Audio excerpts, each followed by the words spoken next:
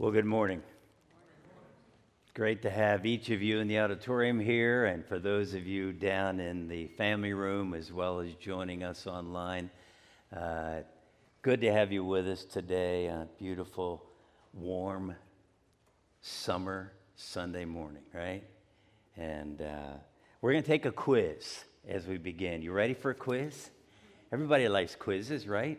Probably except students or teachers. Maybe see teachers, what? No, because they have to give it, right? So it's like, and then put up with all the whining afterwards. There won't be any whining, okay?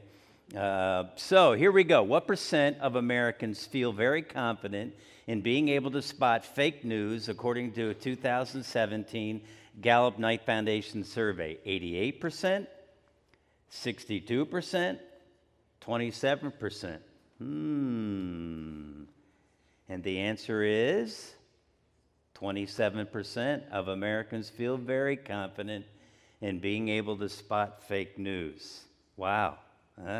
You saying, I'm not sure. All right. Next question. What percent of Americans report lessening their overall news intake because of misinformation? Did you know there's actually a different term, or a difference in terms of misinformation and disinformation? That's right. We're not going to go there this morning, but that's all part of the whole fake news thing. So, what percent of Americans report lessening their intake? 68, 43, 10. The answer is 43% of Americans report lessening their overall news intake because of the misinformation, the fake news. Yeah. One more question, all right? Here we go. About what percent of all Americans have changed the way they use social media because of misinformation? See, I'm not in that one because I don't use social media, so that's a real easy. I haven't changed, right? But what about it? Fewer than 25, about 50, more than 75? And the answer is about 50% have changed the way they use social media. Interesting. Now, fake news. Wow. I don't need to tell you, we're living in crazy times just when there is such a term as fake news. How in the world? Who would have ever thought there would be such a thing? It just sounds like, wait a minute, how can it, if it's fake, how can it be news? And anyway, we could spend a lot of time talking about that today, but as we think that through, we're not going to talk about fake news today. And all God's people said, yay, right? Amen. Yeah, I'd probably get myself in trouble with that one. But I do want to talk to you about fake apologies. Fake apologies. Because just like we would say, how in the world can there really be fake news? How can that exist? How can that be a reality? It's like, it's an oxymoron kind of a thing. It just doesn't make sense. Fake news.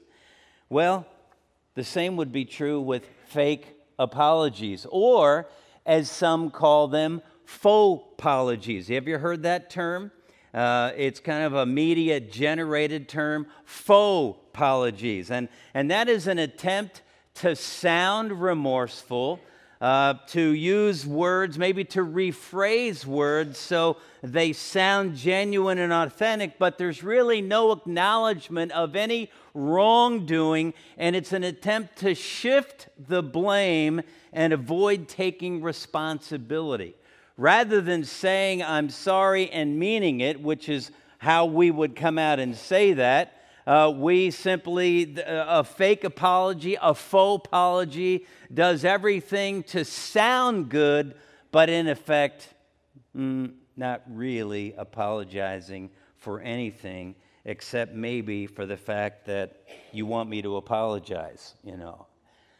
So as we talk about this morning and think about that, so what are we supposed to do when we mess up? What are we supposed to do when we blow it, when we sin? Well, if you remember, last week we looked at some verses in James chapter 4 and verse 1. What causes fights and quarrels among you? Don't they come from your desires that battle within you? Now we said all of the yous in those first three verses, the your, the yous, They're all plural.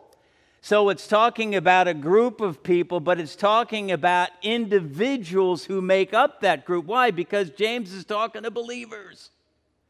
Believers as a whole, and he's saying fights and quarrels amongst all of you. Don't they come from all of your desires? Each of you have individual desires. And he goes on, and that's where they come from. So where's the fighting and quarreling come from? Us. Me, myself, and I. You. Yourself. You. And that's where they come from. And remember this. We talked last week, sinners tend to respond, or sinful people tend to respond sinfully when sinned against. That's just, the Bible's very clear about that over and over again. We tend to do that. That's what sin does. We often say, sin makes you stupid. You ever looked at somebody who has done something really wrong, sin, and we think about it, well, how in the world could they do that? How could they act like that? How could they talk like that? How could they think like that? Well, that's sin. That's what sin does. And sinful people tend to respond sinfully when sinned against. So as we talk about, we need to take responsibility. What do we do when we mess up? We must take responsibility. Faux apologies, fake apologies don't take responsibility. Try to weasel out of it. Try to shift the blame somewhere else. Try to sound remorseful, but in fact, don't do anything to indicate genuine repentance. That's us. That's you. That's me. As we think this through, we must take care of our sin. There are two sides to forgiveness. And the first side is maybe being willing to admit that each of us need to be forgiven when we sin, when we wrong, if we sin against someone, or simply if we sin against God. When we fight and quarrel, as James chapter 4 and verse 1 says, and end up creating a mess in a relationship or in the church, it is critical, absolutely crucial that we recognize our part, our sin in the conflict, that we acknowledge that sin, that we admit that sin, that we confess that sin, and accept the responsibility for making it right, to bring about resolution. That is critical. Why? Because we're in this together. That's our series that we began last week, In This Together. We, as God's people, are in this together. That's the church, the local church here. And we need to make sure we're dealing with the sin in our lives because it will affect each of us because we're in this together. If you have your Bibles with you this morning, Proverbs chapter 28. Proverbs chapter 28, we're just going to quickly look at two verses, verses 13 and 14. Proverbs chapter 28, verses 13 and 14. I don't need to tell you a page number here in the auditorium because I don't believe we have the Bibles under the chairs in front of you. It's part of one of our protocols that we felt necessary. So I'm hoping you have your Bible or your tablet, your smartphone, whatever. Proverbs 28, verse 13. Here's what we read. Whoever conceals their sins does not prosper. See, concealing sin is the first part of that faux apology, that fake apology. It's covering it up. It's hiding it. It's not acknowledging it. It's trying to keep it hidden. That's what's involved there. Whoever conceals their sins does not prosper. Listen, right off the bat as we talk about this, God is saying, you're not going to prosper. You're not going to succeed. There's not going to be benefit. You're not going to see the blessing of God, the power of God, the joy of God in your life when we cover up our sin. When we refuse to acknowledge our sin, we will not prosper. But, this is what he goes on to say, the one who confesses and renounces them, what? Their sins, finds mercy. To confess, to admit, to accept blame, to accept the responsibility, to acknowledge not just those sins, but really in part of, and I'm not going to dig deep into this right now this morning, but in part it's acknowledging our sinfulness as human beings. You see, sometimes we forget that. We want to hide our sin, conceal our sin, cover our sin, but listen, folks, we're all sinners. We're born that way, every one of us. My pastor out in Chicago, when I first began in youth ministry, used to say all the time, we're sinners by nature, by deed, and by choice. There it is. By who we are, by what we do, and what we choose. We are sinners. And we need to keep that in mind. But as we confess, yes, that we're sinners, but we confess our specific sins as well. We'll get to that in just a minute. And then the idea of not just confessing, but renouncing them. Renouncing sin literally means, some of you may have a translation that says to forsake sin. It would be leaving that sin entirely, walking away from it, to depart. The word is abandon. We abandon our sin. That's repentance. That's when there's a change that takes place. We run from sin. We go 180 degrees the other direction. 180 degrees, I'll get that right. The other direction from that sin. That's what renouncing. And then here's what we go on, verse 14. Blessed is the one, happy is the one who always trembles before God. What do you mean? Trembles before God? That's the reverence, that's the respect, but it's a literal fear. You read through the Bible, you read through, especially in the Old Testament, and there was a fear, a genuine fear of God. I can remember growing up as a kid when I knew I did something wrong. I remember once I got home late, and my friends knew I was late, and I knew I was late, and my dad knew I was late, and I was afraid. And in fact, that night when I got home, guess what? My dad's standing on the front porch. And I'm like, oh, no. I was afraid, right? And it wasn't, yes, it didn't mean that I loved him any less, that I didn't respect him, but I was afraid. Did I think he didn't love me? Well, maybe at that moment. Dad, if you love me, why are you mad? Because I sinned. And the idea, we tremble before God. Listen, folks, there ought to be a fear of God in our hearts that generates a fear of sin. That's part of the reason why sin sometimes is so easy, because we don't fear it. Have you ever said, when you see... We just got word, or Jane and I were talking about some people and the trouble that a broken marriage has created, and it's like, wow. Where was the fear of that sin when that was going on? See, where was the fear of God? And then the verse ends. Blessed is the one who always trembles before God, but whoever hardens their heart falls into trouble. You can surmise what a hard heart would be, cold. But you know what the word hard here really means? To make stubborn. A hard heart is a stubborn heart. So when the sin is in our life, we conceal it. Why? Because we're stubborn. We don't want to admit it. We don't want to say it's wrong. God says this, but we try to figure out how to get around it, how to rationalize it, how to deal with it. And guess what? We will fall into trouble. Now so what do we do? What do we do? Well, as we talk about, we're in this together, we're talking about unity, we're going to look this morning at the 7 A's of confession. And you should have received, when you came in this morning, this half sheet that has the 7 A's of confession on there. And I wanted to point out these books to you. The first one, Peacemaker by Ken Sande, is where I get this 7 A's. And we're going to walk through that a little bit. But that's a great book, by the way, if you're interested. A biblical guide for resolving personal conflict. based on Scripture, but certainly, and this is where they come from. Last week I talked to you about a book entitled Christians in the Age of Outrage, How to Bring Our Best When the World is at Its Worst by Ed Stetzer.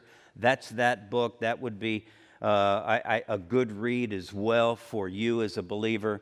But as we look at these 7 A's of confession, so how do we deal with sin as it relates to our relationship with one another, as other believers, as members of the church, as our family, as husbands and wives, as parents and kids, as employees and employers, in our neighborhood, in our school, with our friends or with our teacher? Or how do we deal with conflict? Well, we accept the responsibility, we acknowledge our sin, we confess, and that's what we're going to talk about. So as you work down through that, the 7 A's, first of all, address everyone involved.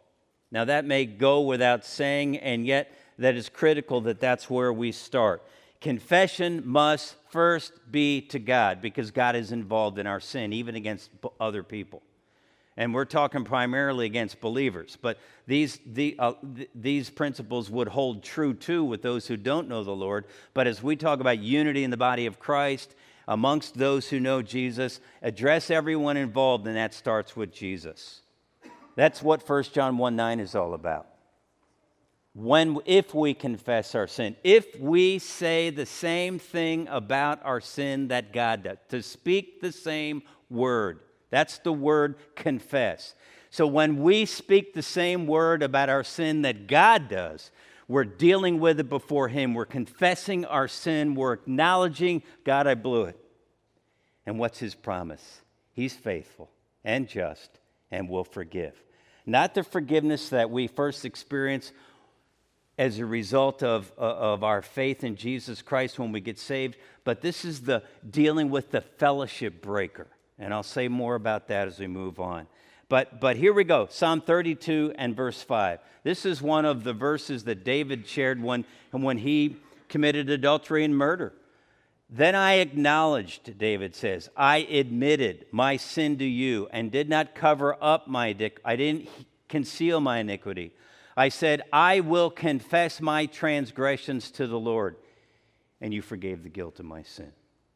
We must acknowledge our sin, address everyone involved, and it starts with God first.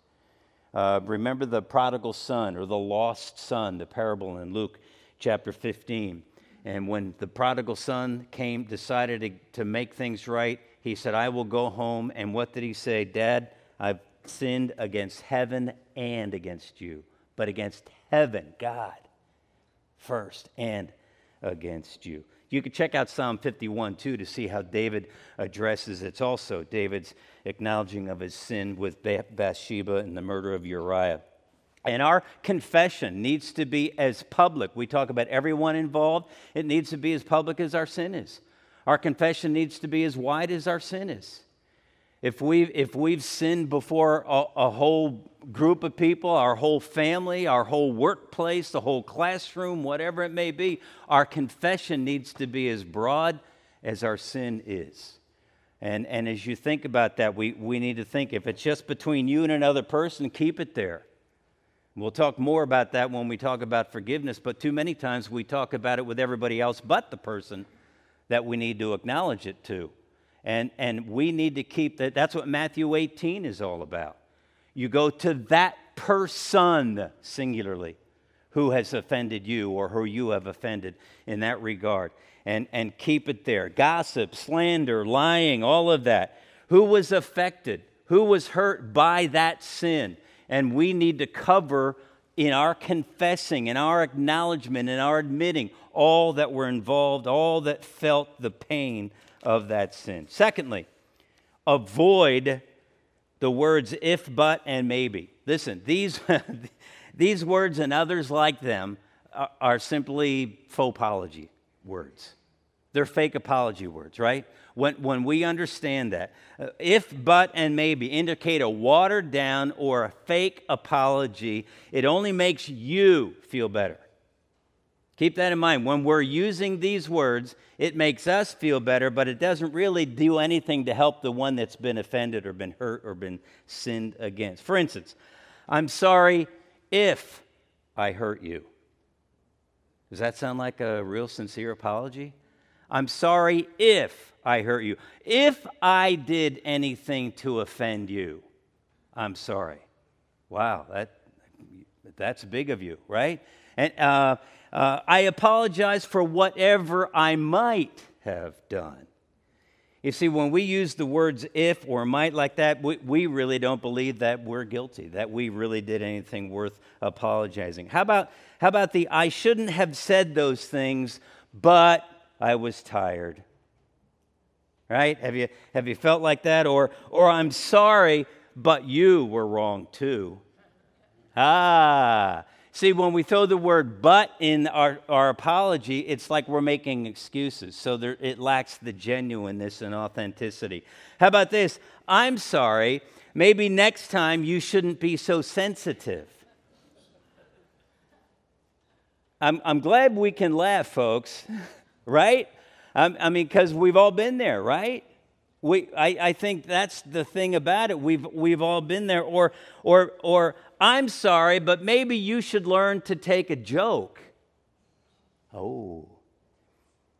Proverbs talks about saying a person who's always joking, saying, am not I in sport? And talks about that individual as one who's not a sincere person. So we need to make sure that when we are apologizing, we're not using words that indicate a lack of genuineness, a lack of belief that we're guilty, or really when you use the word maybe, it's kind of like it's not really my fault, but I'm apologizing to make you feel better, and it really doesn't work that way. Thirdly, admit specifically. So what do we do here? Well, we admit specifically. Or how about this one? Here's another classic on the I'm sorry that you took it that way. Well, how else would they take it? And so we need to learn how to apologize. But then we get by that by admit specifically. Name your sin. That's what 1 John 1:9 says. If we confess our sin, if we, the Greek word, say the same thing, speak the same thing about our sin that God does. So we admit specifically, be specific about what you did. Sometimes we get in a disagreement, a fight, an argument, whatever it may be. You put the name to it, and then we feel bad, and so we say, hey, I'm sorry about last night. Well, what are we sorry for? Let's name it specifically. See, that's what 1 John 1:9 says. Speak the same word about our sin that God does. Name it. It's not just for what did you do? Well, it may be, I'm sorry I lost my temper last night. I'm sorry I lied to you. It might be, I'm sorry I said those ugly words to you. Be specific, not general. Why? Because there's more of an indication that we're serious about when we're willing to name our sin. Speak the same word. That's the word confess. Speak the same word. And again, acknowledging that it starts with God. See, God knows our heart. God doesn't want to just hear, oh, God, I'm sorry for all that stuff I did. Well, wait a minute. Let's deal with our sin. Because when we're general in dealing with our sin, we're going to be general in the way we try to make it right and respond. Fourth, acknowledge the hurt. Acknowledge the hurt. Express your sorrow and sadness at the hurt and the pain that we've caused. Sometimes we don't get that. And this isn't always it's not just an emotional thing. It's not just about feelings, but there are feelings and emotions involved. When we hurt people, there is hurt. There is pain. And we need to recognize that and mention it. So sometimes it's part of taking the responsibility for what we've done. When we show regret, there's a sorrow for the pain that we've caused or the hurt that we've inflicted. So it's not, yet we need to be careful about just focusing on the feelings, But when we're talking with somebody, they need to hear from us that we know that there was genuine regret by what we did to hurt them or create the pain in their life. You see, responsibility and regret go together in that regard. Sometimes we don't think we hurt anyone. What's wrong with you? Grow up. Hey, come on. You could act a little more mature than this. Okay, maybe. But if we've hurt somebody by what we said or did or thought or how whatever, we need to be specific about that and acknowledge the hurt and then accept the consequences. Sometimes when we confess and say we're sorry, we tend to think that everything should be hunky-dory, right? That's a biblical word, right? No, not. We sometimes think everything should just be okay but there are consequences, and we need to be willing to accept the consequences to our sin. You see, many times there is a penalty when we've done wrong. And when we admit our sin, that's great, that's where it begins, but then sometimes there's the price to pay of the consequences. Like Dad, I was playing with the ball in the basement and I broke the basement window. I really did that. That shouldn't be a surprise, right? Those things happen. When we're down to see our grandkids, we see a broken window right up off the deck. And I said to my son, what in the world? How'd this window get broke? Actually, I said it to Tricia. And she says Luke and Rocky were throwing the baseball, and it got away from Rocky and went sailing over Luke's head right through the window. Okay, I'm sorry, Dad. I'm sorry, Mom. Great. But guess what? Who's going to pay for the window? There's consequences. Now, that's a real simple one. But sometimes they get more. How about you ever had a problem in class? Teacher catches you cheating, or you admit you're cheating, and your conscience bothers you. Go to the teacher or whoever, and you admit you're cheating, and you say, "I've cheated." And it's almost like sometimes we expect because I've cheated, they're going to give us another chance, or it's going to be okay. And the teacher may say, "Okay, that's great. I appreciate your honesty, but guess what? You still get an F." There are consequences. And we need to be willing, when we're genuinely remorseful and repentant, we need to accept the consequences. That's what Zacchaeus was willing to do. Do you remember the story of Zacchaeus when he came to know Jesus? What did he say? Zacchaeus in Luke chapter 19, verse 8. But Zacchaeus stood up and said to the Lord, "Look, Lord, here and now I give half of my possessions to the poor," because he'd been ripping them off. "And if I have cheated anybody out of anything, I will pay back 4 times the amount." Now that's acknowledging consequences and making restitution, and that's critical if there's going to be. You know what, sometimes that's what helps to build back trust. When trust has been violated, it takes a long time to get it back. And that many times, restitution, accepting the consequences helps. Alter your behavior. Number 6. Alter your behavior. If you're going to demonstrate genuine repentance, listen, repentance means 180-degree change. I will change. That's what is involved. A change of behavior, change of words, change of thinking, change of attitude. But it involves a change. And when we are demonstrating genuine repentance, when we're trying to say, "I'm sorry," it is critical that we change. Nobody wants to hear, and if any of you are counselors or been in a counseling situation and involved, and you hear from counselors talking about one other thing, I was talking with somebody, and they're still upset because so-and-so apologized for what they did, but then they turned around and did it again.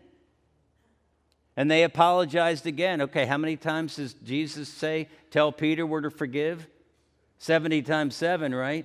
Okay, but over and over and over, we're to forgive, but guess what? There doesn't seem to be indicating when that's happening on the part of the offender a genuine sorrow for the sin if it continues to be repeated over and over and over again. So the idea there is alter. The change must come.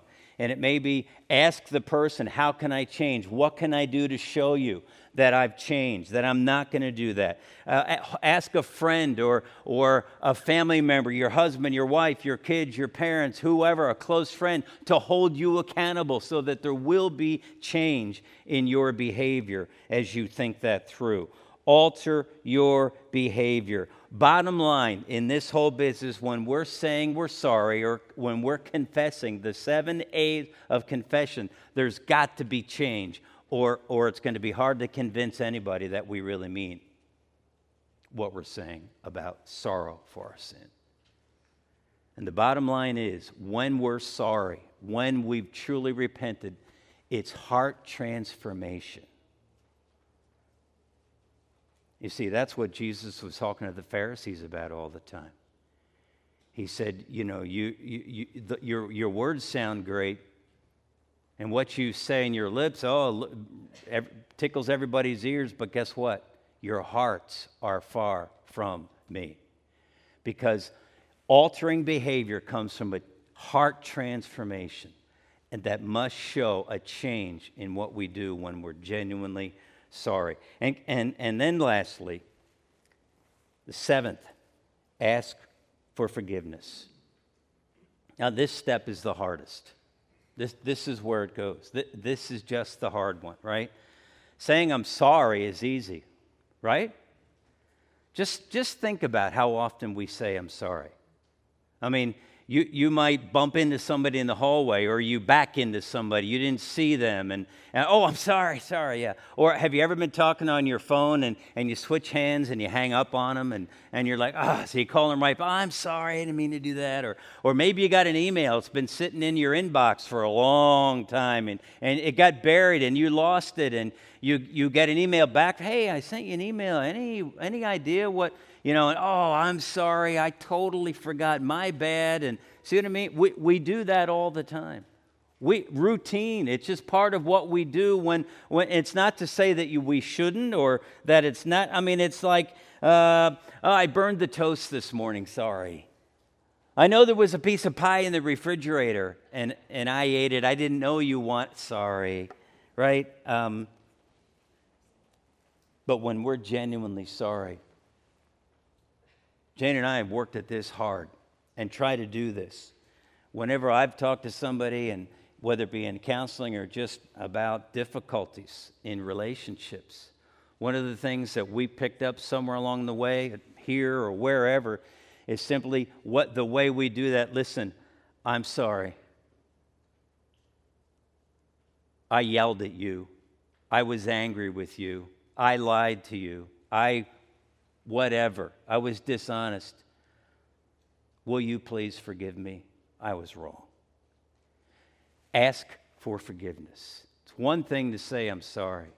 It's another to say, listen, I'm really sorry, but would you forgive me? And I'm not talking about the pressured, sometimes we need a little space. Because sometimes as believers, somebody said, hey, will you forgive me? Will you please forgive me?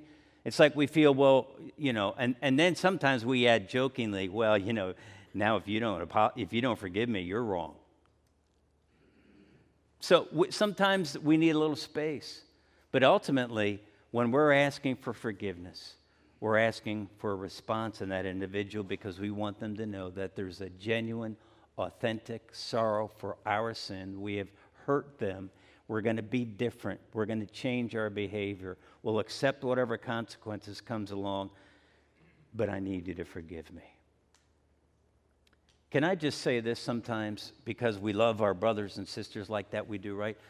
Don't just say, it doesn't matter, no big deal. That's water over the dam or water under the bridge or wherever, right?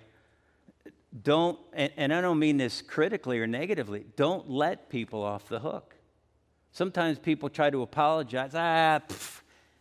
Now, if it's just, I hung up on you, okay, well, accidentally. We're not talking that. But when there's a significant issue and we're trying to apologize, no, it is a big deal.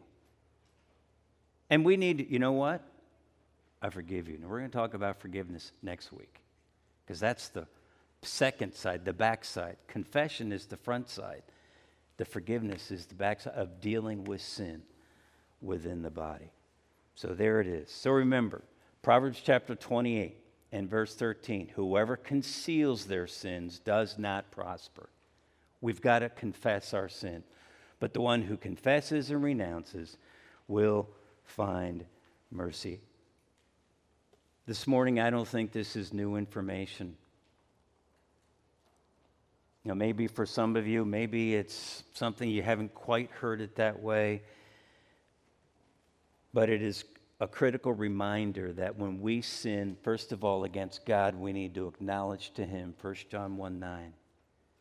But when we sin against our brothers and sisters, our friends, our families, our neighbors, we need to make things right. And the longer we choose not to confess our sin, to God, we've broken fellowship with Him. Do you know sometimes why we don't have answered prayer in our lives as believers? Because we haven't made our sin right before God. That's what 1 John 1:9 is. If you'll read through the first few chapters of 1 John, you'll find many times people think 1 John 1:9 is a salvation verse. No, it is not. It is a verse of fellowship. John is talking to believers. And when we sin, we admit it. We say, I say the same thing about my sin that God does. And He cleanses us. But if we don't, it breaks our fellowship. It's like going back to that when I break the window to my dad and don't admit it for a while. My dad knows I did it. He's not very happy with me. And I'm not comfortable being around him because I'm guilty, right? There's that yucky feeling. You know what I'm talking about? Whether it's between husbands and wives, brothers and sisters, parents and children, or whoever, is that uncomfortableness. Well, with God, He won't answer sin. When we, Psalm 66:18, when we look upon sin in our lives and don't deal with it, God won't hear us. Our prayers don't get any higher than a couple feet over our heads because we need to confess that sin. And we're in this together, folks. In this together. We need to learn to acknowledge our sin to God and to one another. And this is a hard one. Man, it's tough. I admit, it's hard for me. I don't like to hurt my wife, but when I do, sometimes it's like, oh, man, why did I do? And it's hard. And we need to deal with that. Think with me what might happen if we would regularly deal with sin. I mean, how about this? I talked about this a little bit last week. But what if there was more fear about sin in our lives than about the virus in our country? Now, please, don't anybody think that I'm not saying you should be afraid of the virus. I've just heard of a couple of friends of ours that got the virus, and it's actually a few of them, different ones. And it's there to be fine. But you know what? We need to be more fearful about sin in our lives because that's what God talks about. One more. What if sinful people at Heritage didn't tend to respond sinfully when sinned against? If we say, and Scripture's clear, that sinful people tend to respond sinfully when sinned against, what if we as believers said, you know what? I'm going to keep short accounts. When I sin, I'm going to deal with it. I'm not going to let time go by. I'm going to take care of it. So sinful people at Heritage don't tend to respond sinfully when sinned against. Amen, huh? That's a great biblical truth. 1 John 1:9 is in your Bible, my Bible. Folks, if we're going to maintain unity, if we're going to be in this together and be able to accomplish all that God has intended for us as a body of believers that we call Heritage Baptist Church, we must deal with sin. Confess that sin to God and to whoever it is that we sin against and seek forgiveness. Father, thank you for Jesus Christ. Thank you that He made forgiveness possible. As we sang about, thank you, Father, that because Christ went to the cross, The blood of Jesus forgives our sin, washes it away. Oh, God, help us to acknowledge when we sin and make it right with you and with those that we've offended, that we've sinned against. For it's in Christ's name I pray. Amen.